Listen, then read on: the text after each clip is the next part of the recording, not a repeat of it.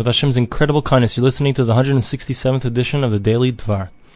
So we're speaking about the concept that when Hashem is directly and solely involved, so a person experiences the most ultimate rachamim, the most ultimate mercy, the most ultimate kindness. So the Chavetz Chaim extends this even further. He said, not only is this true in regards to parnasa, in regards to a person's livelihood, that Hashem, He retains the only key to all of the people in the world, all of their livelihood, but it's also true in regards, we find it to two other things. It's also true in regards to a person having the ability to have children, and also in regards to Tchias HaMesim, the revival of the dead. And he says that that's the understanding why we say, Ata Gibor Le'olam Hashem, you Hashem are mighty forever, Mechayim Mesim Ata, you Hashem give life to the dead. Why does it have to say Ata again? Because the answer is that if Hashem would give it over to a shliach, to some other messenger, to someone else to be in charge, so a person would never be able to succeed, to be able to get through the din, to be able to get through that judgment. But when Hashem is the one who's judging us, if Hashem is the kind and loving judge, then we'll be able to succeed, and so many people will be able to come back to life in Tchias HaMesim for the revival of the dead, because Hashem is the one who's judging. Similarly, he says, that's the same thing, not only with Tchias HaMesim, with the revival of the dead, but it's also true in regards to a person's parnasa, as we mentioned, his livelihood. Not only that, he says, but every time a person goes to sleep, so we have a verse that says, B'yodcha afkid ruchi padisoisi, in your hands will I give over my spirit, you have redeemed me. And he explains that this concept is that when we go to sleep at night, so who is the one who takes our soul and preciously takes care of it every single moment while we're asleep? So it's not any malach, it's not any angel, it's not any other being, it's only Hashem Himself, which is an unbelievable thing. Because He says that if we would be judged again, every time we go up into the heavens, every single night our soul goes up and has to give an accounting for our day. And if we would be judged by any other tribunal except for Hashem Himself, so we'd be in big trouble.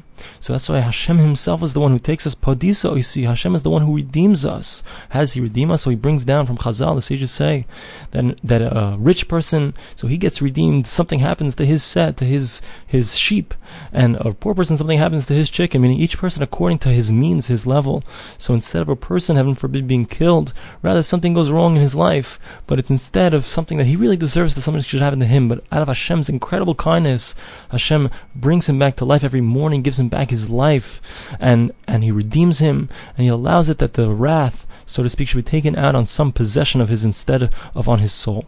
This is also the understanding of that which we say in our prayers. We will say your praises, Hashem, for our souls that are given over to you and trusted to you, etc. You're so good, for your kindness never ends. And this is the exact concept that he's saying, that it's because of the fact that Hashem is the one who is taking our souls into His keep, so to speak. Hashem is the one who's taking charge and watching over our souls, that we're able to be redeemed because of His infinite kindness.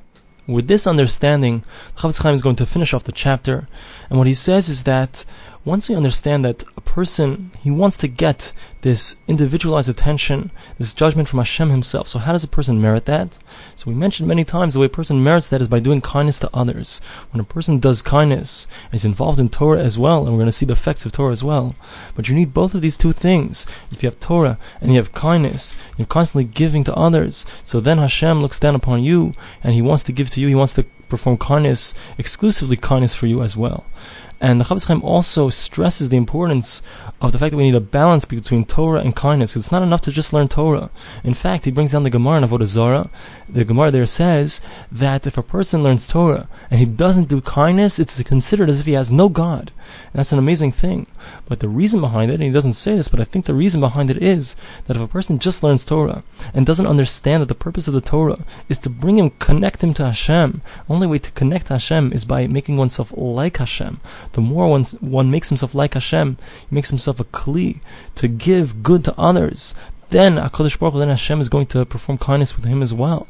But it's not enough to just learn Torah, a person has to have both. And he says this is also the understanding of another Gemara, according to one Lashon, according to one explanation of the Gemara, where we find that if a person makes himself, he learns Torah, and he's involved in Chesed, so his enemies fall in front of him like Yosef, like Joseph, and he has understanding like Yisachar.